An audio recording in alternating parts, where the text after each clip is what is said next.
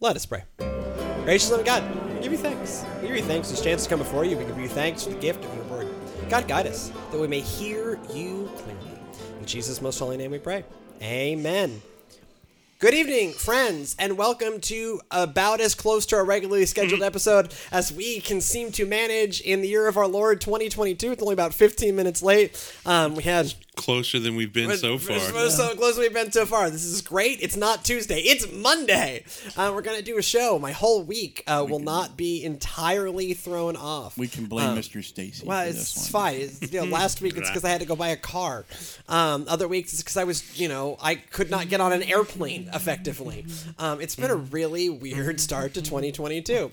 I saw a quote about 2021 that was like, it started with 2 ice storms and for some reason decided to continue. It's like, yes, that describes 2021, and in 2022, at least for us, it is starting with scheduling nightmares, and for some reason, it seems to continue. The mascot for 2022 should be like the rabbit from Alice in Wonderland going, I'm late, I'm really, really late. Or just, 2022, maybe the year 2020 ends. Yeah. 2022?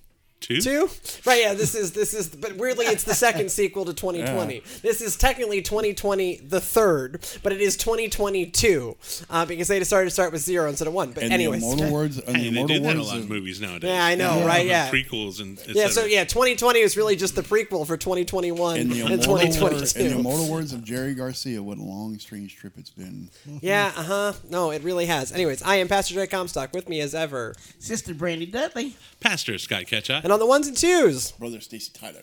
And this is the podcast. Is not really a current events show. This is really more of a. We try to make more of a show that's timeless. Where we certainly talk about something that is timeless, and we're going to talk about something that's been around for quite a while. So our scripture this evening is Jeremiah, chapter 1, verses 4 through 10. Now the word of the Lord came to me, saying, "Before I formed you in the womb, I knew you. And before you were born, I consecrated you. I appointed you a prophet to the nations.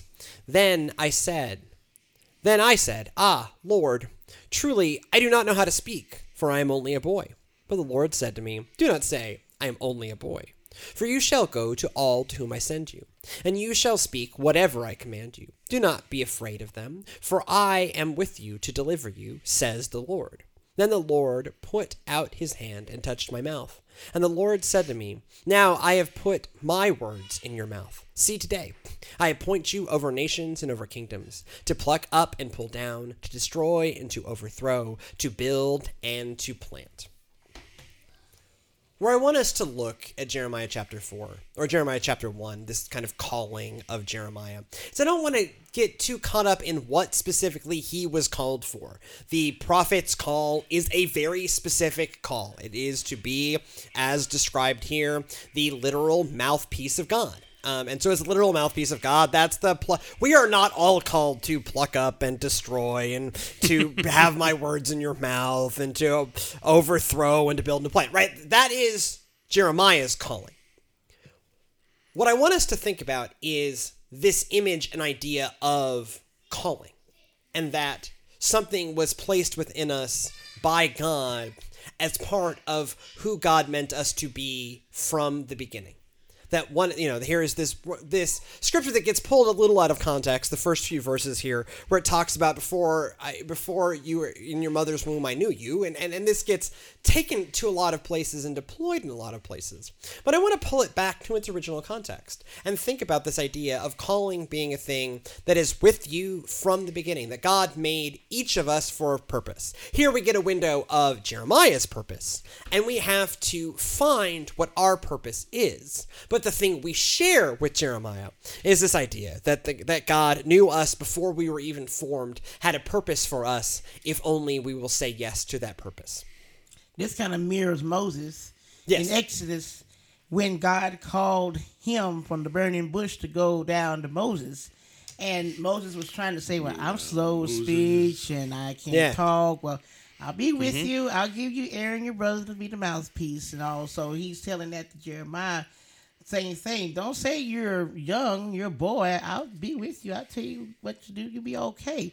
So that should be us today, that we do have a purpose in life, Yeah. whatever it may be, big or small, that the Lord will be with us and will equip us what we need to do to make that call come to fruition. You know, there's a Christian idiom about God doesn't call the qualified; He qualifies the called. That's it. And that's what it's talking about here. Or God doesn't call the equipped; He equips the called. Right, Yeah. He equips them. And so, as you thought about Moses, interesting enough, I remembered Paul talking to Timothy, "Despise not your youth." Mm-hmm. You know, it's very similar words of, hey, wherever you are at, God's called you, which means He can use you. You know, I think of, as I've shared before, there's been times in my own life when I was feeling unworthy of the calling and just like, Lord, I've made too many mistakes. And you know, in that prayer, God was kind of like, you're right, you are unworthy. But guess what? Guess what? I called you anyway. I'm not surprised. I've got this. And that's the thing about a calling. It isn't so much that, yes, to an extent, we operate in a way to try to be worthy of the calling, but it's not up to us to make the calling come about. It's to be open to be used and trust that He'll make it happen as He sees fit. Right, but I appreciate that distinction, that this is not a shunning of preparation. Yeah. Right, because sometimes part of that calling is a season of preparation. As someone who went through a 10-year journey on my way to becoming a pastor, right? Where I have more offensive ways to put this, but when I first got my call to ministry in 2006, like, who the heck was I, right? Like, I was full of it, right?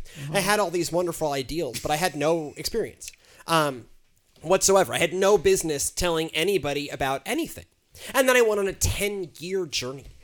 Literally around the world that took me to some of the most interesting places I've ever seen, some of the poorest places in our world, some of the wealthiest places in our world, right? You know, I think about living in a dorm in Oxford, England, and living in it. Actually, this came up in staff meeting because they are both... Cheerio, did you have tea time? I did. So both of these rooms are about the same size as our walk-in fridge. Both my dorm in Oxford and my cell in Kenya were the same size as the church's walk-in. Tiny, right? But one is in one of the wealthiest places in the world, Oxford University, and the other is in Kitui County, Kenya, where the average income is less than $1 a day. And so all of this is a part of my calling, right? And it doesn't mean that God isn't active in my life now, but part of me to answer the call that God put on my life was to go through an intense season, a very long journey of preparation, so that I could arrive in the situations where God needs me, and be able to do the things that God needs me to do. Yeah, that is true. He'll get you ready. He won't just send you out there unprepared. He'll get you ready to go out into the field and be successful for Him. He don't send out no trash.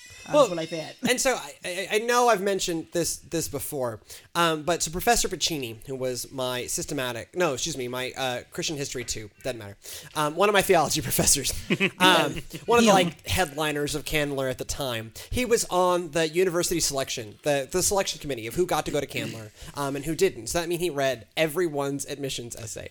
And Professor Piccini is a very distinct personality. And so he at some point, he would stand up and he would be talking about the prophet's call. And he would say, okay, so there's a structure. And when you jump to Brandy, when you jump to Moses, right? So there's a structure to the call of a prophet, right? A prophet is called. A prophet finds some reason to say, no, it cannot be me. And then God reassures them, right? The prototype for this is Moses, of course. Yeah. But it shows up in almost every prophet's call. It is like a form that it takes. Look at Gideon, who kept putting out our whole idea of, let me put a fleece out. That comes from Gideon, because he did that more than once, I might add, to go, okay, is this really right? Right. And so what Professor Piccini pointed out to us, is having read all of our admissions essays, is that seminary admission papers also take the same form. And I, as a DCOM member, right, I read a lot of call stories, right? A lot of pastors' call stories take this specific form. That what we see, the stages that Jeremiah goes through, is something without meaning to, we all fall into. This is often how call stories go. I was called. For whatever reason, I found a reason to push back on it. And yet God reassured me, and so I went along. You think about Jesus in the Garden of Gethsemane. Even Jesus, in his own way, goes through this story, goes through this version. Yeah. Jesus is called to die, right? He comes up with some reason to not to. God reassures him, and he goes along with it. Think about John the Baptist baptizing Christ. Yeah. Who am I? You should be baptizing me. No, this has to happen.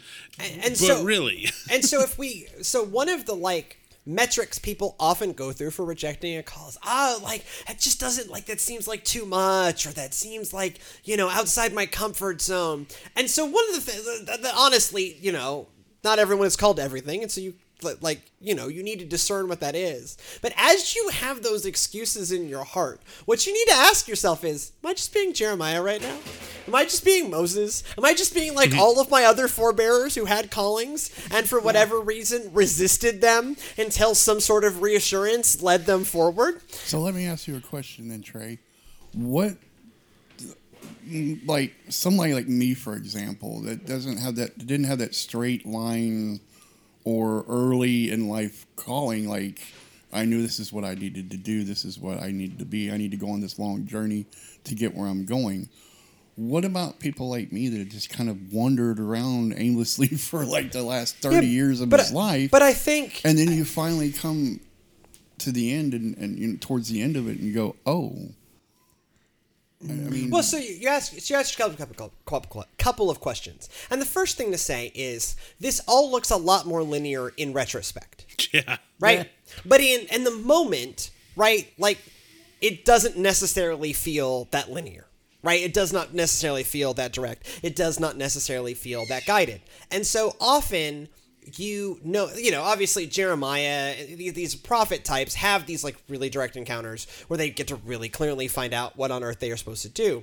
But for a lot of folks, it is not that straightforward. It only seems that straightforward when the story is told in retrospect. This is one of those things that the Harry Potter books get right. Mm-hmm. So one of the central themes of the Harry Potter books is that everyone's like, "Oh, Harry, you're so brave," and he's like, "No, I was just trying to stay alive." Or, "Oh, you have so many abilities," and it's like, "No, dog, I just had people that helped me," and that's not a failure of Harry. That's just how real life works. And so that one of the ways I would respond to that is, I think you can only see it sometimes by looking backwards. The other thing to ask yourself is, what were you being prepared for? Right? Or how can God, whether, some of this, may have involved wandering from God, but how do you think God could use this background, this unique person that you have become, right? To understand that it's not like your preparation starts now. All those things you carry with you, my 10 years on the road, right? I didn't necessarily set out on that journey. Certainly parts of that journey I did not think were deeply connected and yet ended up so. And then things that I really thought were going to be a huge part of it didn't necessarily end up being that way, right? I'm shocked as anyone that I'm not in Kenya right now, right? That I didn't go from grad school to another international post. That instead I decided to have a family and settle in and become a local church pastor. I have, friends, and I sometimes, we're in the middle of tentatively planning a mission trip to Mexico. I'm going to tip that to whoever's live with us. But even as I think about spinning up that missions part of my brain, I think it's hysterical that I have not been on an international mission trip of any kind since 2016. Right? That was deeply shocking to me. And so I don't necessarily have a perfect answer, except that think about who you are, think about how you got there, and then think about where this person you have been formed into, both by the hand of God and the hand of your own willfulness, which is all of us, how can that be used? Right. In thinking of all of that and just going back to what Brenny was saying about Moses, Moses, though it looks like he is kind of going, the reasons he can't, it are some weaknesses that had to be addressed. But what's interesting in the Moses story is God wasn't shocked by that, and God was like, go on, your brother Aaron's going to meet you along the way, and he'll speak for you, which means Aaron was already on the way So God already had the provision on the way, because when he calls us, he knows those weaknesses. And it's like, yeah, that's fine. Admit it. Be humble. Go for it. But I've got that too, and I've already got a plan in place. Well, in some ways, like Moses is the perfect prophet to look at, like people who have weird pasts, Yeah. right? Moses killed a dude, Yeah. right? The dude that's eventually going to bring down the 10 Commandments murdered a guy, right? Hey, I grew up in the household that I'm going to come challenge. Right. I already know how And it killed functions. one of the people. Right, Yeah. so like I am more likely to be on the side of Pharaoh than I am on the side of my people. I have more lived experience, and that ended up being really useful because he could talk to Pharaoh in a way that a normal person would not be. He was not terrified by Pharaoh in the way that someone else be. But just on paper, it is not clear when you are Moses there tending the sheep of your father-in-law out in the desert that God has got much to do with your life. And then you arrive at this moment where God speaks directly. But, Moses' path was far, Jeremiah, he's having this conversation young. Some prophets get it young. Your Jeremiah's, your Samuel's, your John the Baptists get it pretty young, but not everyone does. Certainly Moses didn't. Some good comments Yes. in here. Do you know how hard it is to give someone a word from God and wonder, was that my head or God? Did I change something to make sense for me? What am I doing? Yes. And then God likes to rub up on those comfort zones. Like Oh, someone yes. with If that calling no makes you truly personal comfortable, safety. it may not be Yeah. much It of may a not, calling it's not at a all. calling if it makes you comfortable. And there's another one. Hindsight is like after being in a car accident and turn around and look at the vehicle with no trunk, completely crushed, and the windshield is gone, and the front was twisted, and thinking, I should not have lived through that. I'm pretty sure that was a miracle. Yeah, right. Yeah, yes. Right. I happen to know the specific incident we're referring to there, but yes, that's life, right? And certainly that's life for Moses. Is that, this kind of hinge point of his life comes in a way that you would not expect him to, right? If he was going to be called to be God's servant, maybe it should have been before he killed the dude, but it wasn't. Right, or Paul. Right, Paul does have this direct encounter with Jesus. I bring up Paul all the time, but Paul as the lead theologian of the early church is insane. Periodically, Paul reflects on, I think this is as nuts as I do that I'm here, but here I am. Boy, God is weird. Paul was a Christian bounty hunter. That's Yes, right. literally. I mean, literally. Yes. Killed people. Right, it is. He literally goes bounty hunting for Christians. And so, Stacey, I guess in some ways I throw out the premise of your question. All of these people you read in the Bible do not have strictly linear paths. Often, quite the opposite.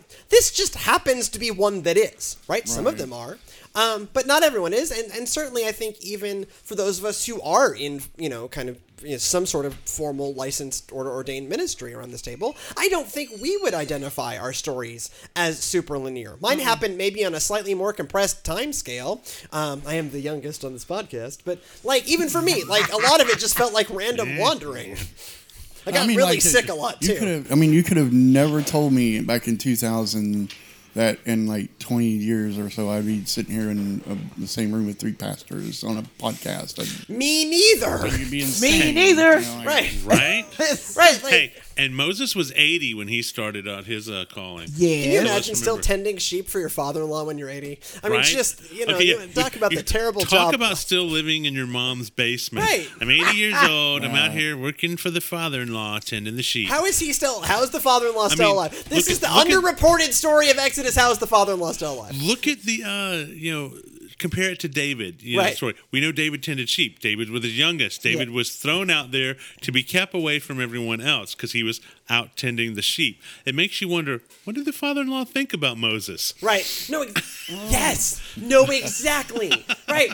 So I guess Cue the Dylan voice. don't. Yeah. Totally. So don't misread Jeremiah. Right. This is definitely. the story of how Jeremiah's calling happened, and for some folks, it happens that way, and for some folks, it doesn't. And the Bible tells both pictures of this story. The Bible even periodically tells stories, although not very often, of people who just get it right away. This is where Mary becomes this is where Mary and Joseph both, Joseph of New Testament fame, although Joseph from Old Testament fame, also pretty rad. This is where people like Mary and Joseph become so remarkable, because they, unlike Moses, unlike even Jeremiah, don't have these grand scale rejections. Mary's only question is, I'm a virgin. That's weird. And God's like, don't worry about it. And she's like, my soul magnifies the Lord. Okay. Right. She was just making sure A plus B Right. still equals C. But like, so not to draw this back to the previous series, but at least do it for a moment. Like, this should help, this scripture and this thinking about Moses and thinking about Paul should help you understand what's remarkable about the people who do say yes right away. Yeah. Because that is not the norm, not in human life beyond the Bible, but one of the beautiful things about the Bible is it's not the norm in the Bible either. So, question, why would it take us a minute to get our calling in check? You know, as far as Mary answering right away, yes, but some of us be like, I don't know. Why do we do that? I mean, I mean, any number of reasons, right? Some of it, I suspect, is self-esteem, right? That we don't see ourselves in this to the same eyes that God does, right? And that's for good and for ill. But in the case of calling, it is often we are doing a detriment to ourselves by being unable to see ourselves in God's eyes. Certainly, that was something I ran up against in accepting my own calling. My first thought was, I ain't got the faith with that. You hilarious. This is funny. How do I undo this thing I feel? Because, like, that makes no sense. So I have another question for you then. So do you think that God, maybe in the middle of, okay, he knows what you're supposed to be here to do. Like you said, he knows you before you were born. Is there maybe at any point that God maybe goes, you know what? I had you scheduled to do this and this, but maybe you should go over here and do this. No, but only because, like, that is...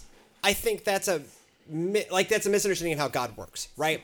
Instead, God has done all that work ahead of time, including God knows the decisions you're going to make. And God knows, as you start to think about the 3D chess that God plays, right? So God knows every decision you're going to make. And God knows every decision that everyone else is going to make. And God, in literal infinite wisdom, can handle that matrix, right? So the plan plays out. That doesn't mean you're an automaton. You're still making your choices. It's just God is able to see everyone else's choices and make sure that what needs to happen happens. Right? And so it's not so much that God calls an audible. It's that you call an audible and God is ready for it. That doesn't mean that calling doesn't change over time. It certainly does. Right. But it's not because God didn't need you to do the thing you were doing. It's that if you were truly listening, you could do it for a season, and then God might need you to do the next thing. But God has... This is different than an end of free will. I know this butts up against it, but like a good Methodist, I'm going to butt up against it, but not fall over. That it is not that we don't make decisions for ourselves. We do. It's just God knows the decisions I'm going to make, and the decisions you're going to make, and the decisions that everyone else is going to make, and can weave the plan together with perfect knowledge of how this is going to play out. Yeah, knowing what all the decisions are and all the ins and outs is different than directing those. Right. It's like, here's your choice. I just happen to know what you're already. I just happen to know what you're going to do and what the other people around you are going to do. Which made me think of the original Matrix. Yes, as it should. Like, that's an attempt. Don't worry about the vase. Right. What vase? He hits it and cracks. Oh, I'm sorry. I told you not to worry about it. How did you know? Oh, that's not what's going to bother you. What's going to bother you is when you later start thinking about, had I not said anything, would you have still knocked it over? Right.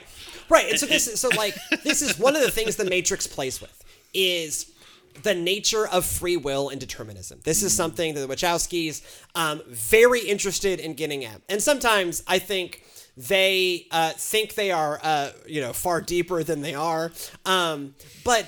One of the, you see this image in the third Matrix film, wherever we meet the architect. Oh, that's the third one. Is that the third one we meet the architect? Yeah. Sorry, I'm just going to say everything is Lawrence second. Fishburne because it makes me feel good. Yeah. The architect. The Merovingian, please. The Merovingian. Sometimes I just say that word to myself as Lawrence Fishburne because it makes me feel good. Yes. I just like listening to Lawrence Fishburne say, the Merovingian. I like trying to sound like, as a high tenor, trying to sound like Lawrence Fishburne.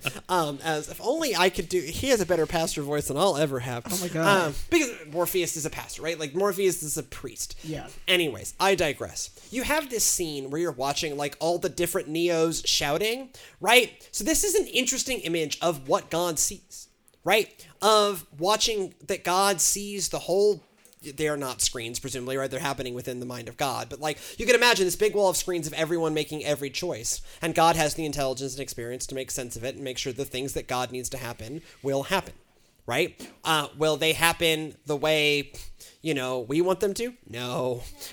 Will they happen perfectly? Depends how you define perfectly, right? We still live in a fallen world and people are still going to make fallen choices. It'd be a lot easier if people didn't, but turns out we are still human and do. Dude, God knows how to read code. Right? He wrote code. He wrote code. He is code. Interesting in here. So when people ask why we don't have miracles like they did in Bible times, and you're going, that was 1,000 years of history and more, and it's hyper-focused on those events, and most of the people at that time missed it too. And yeah, I think it's a good point that we do have miracles these days, and a lot of times people miss them. Or, we're not looking for them. Yeah. Exactly. And we're not necessarily, a lot of those miracles happened in certain places where Jesus was. So the people over in Rome, while Jesus was walking around Capernaum, didn't really hear about it. Right. There's still things going on today in Africa and other places that we hear about later on. Well, and also good news doesn't sell papers. Right. And what's a miracle? Right? Right. Because I can tell you yesterday morning was a miracle. I watched a miracle happen in front of me, and it was called a sunrise. Sure, but like I use this line a lot, but like Christians feed 100 people at a soup pantry. That doesn't make the news, right? That's just every day. Right. That's miraculous, right? That enough people were gathered together to want in this kind of age of selfish individualism, wanted to gather together to take the time to cook food for someone who couldn't pay it. That they miraculously had the resources to do that. I will tell you that takes more than a song. Anytime a soup kitchen opens and serves someone food, that's a miracle. Anytime a conflict that could have blown up into something huge is settled by a hug instead, that's a miracle. And yes, sometimes a doctor being able to put the stint in just in time is a miracle, right? And it just doesn't make the headlines, and it doesn't look like the healings. And those kind of miraculous healings are also still happening. To me, anything that's not done with self-gratification is a miracle. Right. I think that's a good way to think about it. And so the miracles are happening all the time, but the human mind wants to see the bad stuff, right? This is the thing that newspapers and television stations know, is that good news doesn't sell newspapers, bad news does. Because kind of in the coding of our brain, speaking of code, we are encoded to receive negative emotion stronger than positive emotion. Because negative emotion teaches, right? If you put your hand on the stove and it burns, you're never going to do that again, right? And so your brain is coded to, negative thing, dump the chemicals, right? Imprint that memory. Positive does not have the same response. And so newspapers, I use that for all the news, right? Television stations, people who share viral news articles know that tragedy sells and good news doesn't, right? And I even catch myself on this, right? I stopped reading cover to cover the Palestine Herald Press, but I skim it. And I totally ignore all the theater students put on one act. Actually, I did read the one about the one act, but I happen to know one of them. New restaurant opens in downtown. I glaze over those and I make sure I read the crime section, right? Oh boy! And that is because even for me, who knows how this works, tragedy sells papers. Which kind of, in some ways, the way our brains work, plays into what Sister Brandy was asking about.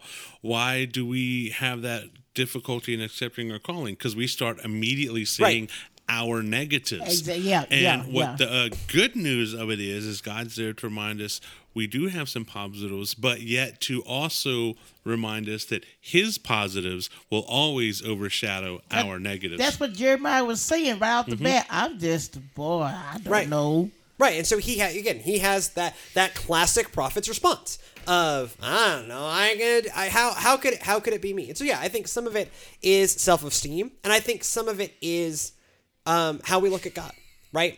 It is a place where doubt comes in of, doubting. We read about the miracles, right?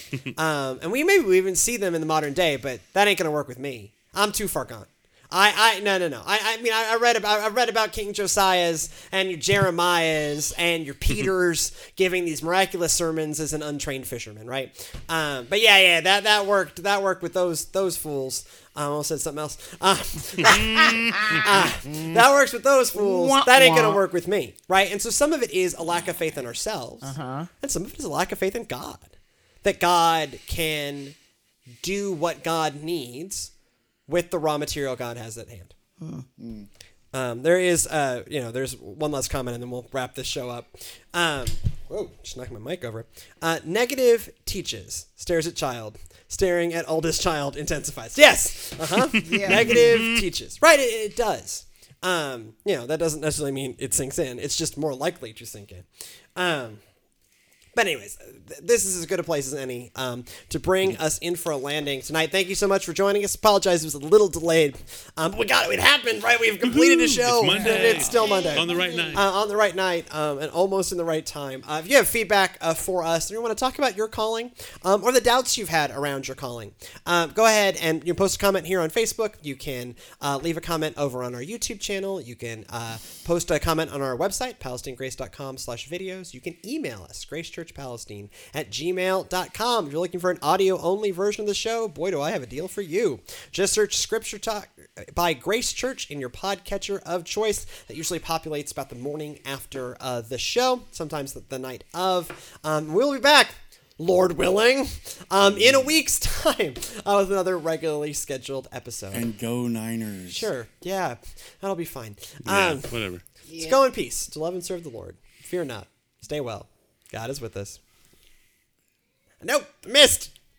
There we go.